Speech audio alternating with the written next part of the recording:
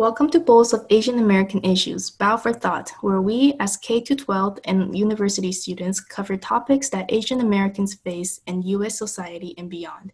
Our listeners will be exposed to diverse Asian American communities and learn more about our experiences in depth. After finishing one bowl of Asian American issues, you will look forward to diving into the next. Get your chopsticks ready for today's bowl of Asian American issues, coming in hot. Have you ever heard of Chloe Wong? Sounds kind of familiar, but maybe not really, right? It does. Does she go by a different name? I'm actually referring to Chloe Bennett. NPR recently published a story about her that highlights whitewashing in Hollywood, which is the casting of white performers as non-white ethnic characters. It's almost like Hollywood is social engineering through their casting mechanisms.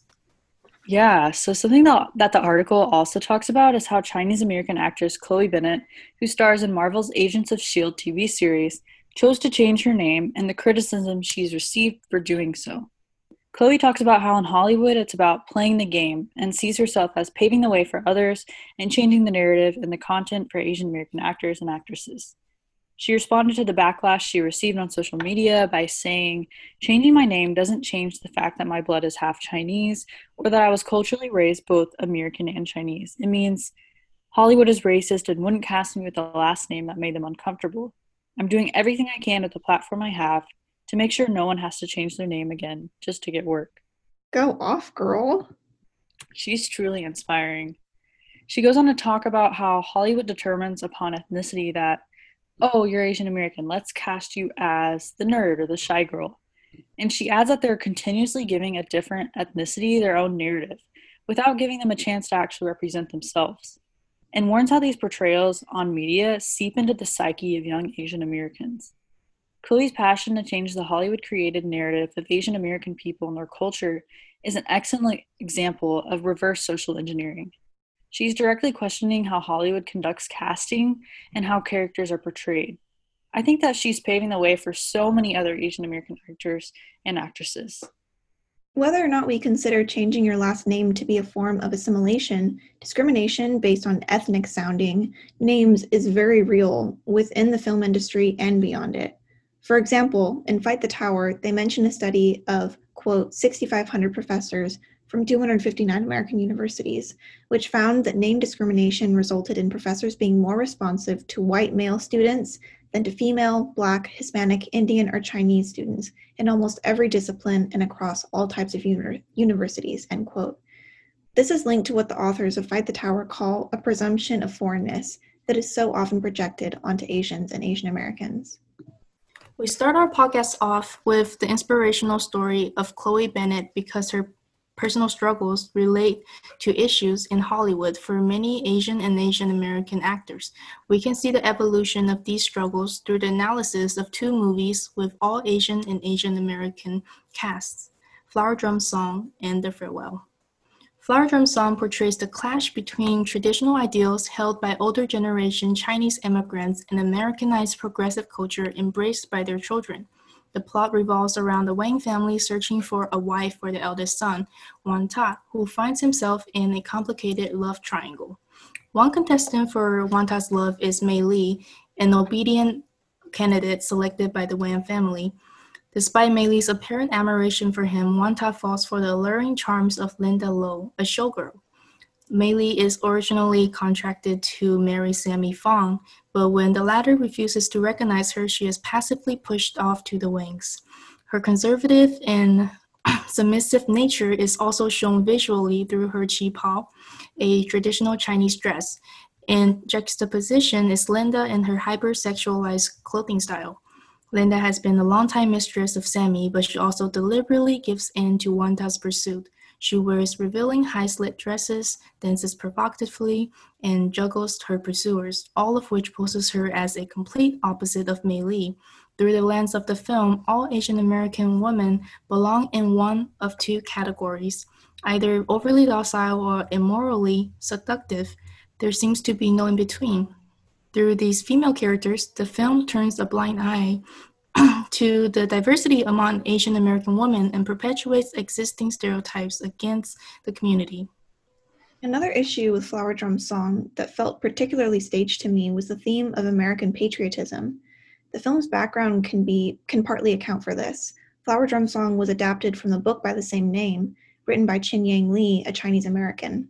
However, the film's producers, director, and screenwriter were all white and therefore unable to authentically capture the experience of being a Chinese immigrant or the experience of being Chinese American. Instead, the film presents an idealized and overly simplistic image of life in America. One subplot of the film that shoves American patriotism in the audience's face stuck out to me. Wang Qiyang's younger son, Wang San, volunteers to march and perform in a parade in celebration of Lunar New Year. Given that Lunar New Year is a Chinese holiday, there's quite an emphasis on American patriotism and history. San marches with two other men dressed like American patriots of the 1700s and wears a bloody bandage on his head. When Wang Qiyang asks San how he got hurt, San responds, "Paul Revere's horse kicked me." Lines like this show that San's character functions almost exclusively to endorse American pride and patriotism.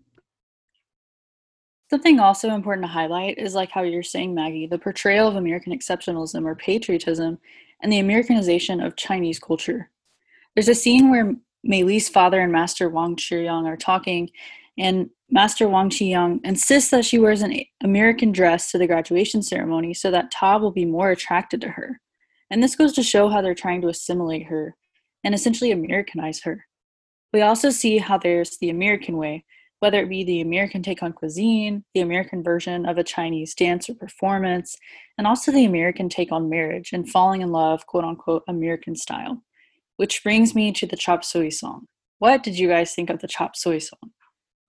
As Maggie brought up earlier, American exceptionalism is embedded throughout the film. Chop suey refers to a dish which originated from the Cantonese region of China, but the dish itself has undergone many modifications to suit American taste since it was first brought to the country.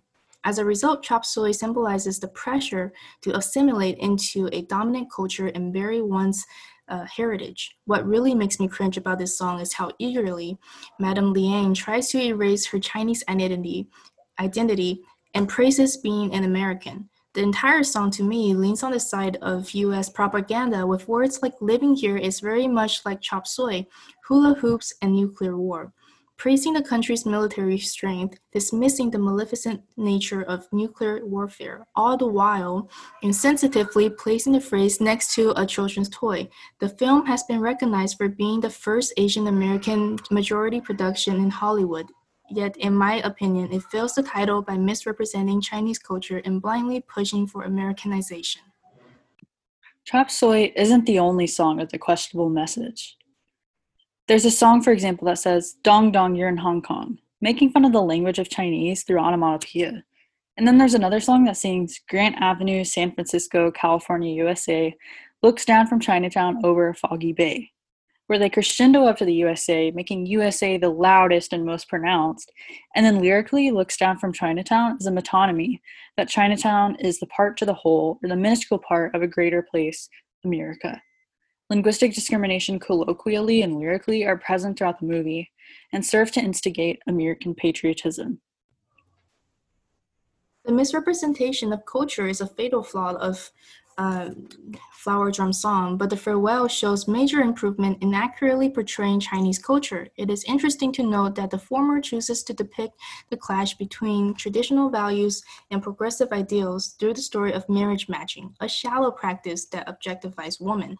In comparison, the farewell more impactfully discusses the cultural clash through a story about family ties. To summarize the plot, Billy returns to China with her family to say goodbye to her terminally ill grandma, Nai Nai, who does not know about her own conditions. Despite her elders insisting the benefits of keeping the secret, Billy hesitantly believes in Nai Nai's personal right to know about her approaching death.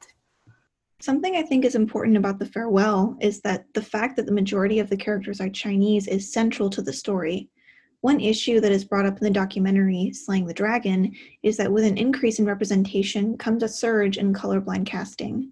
We see an increase in Asian American actors, but not necessarily an increase in Asian American characters.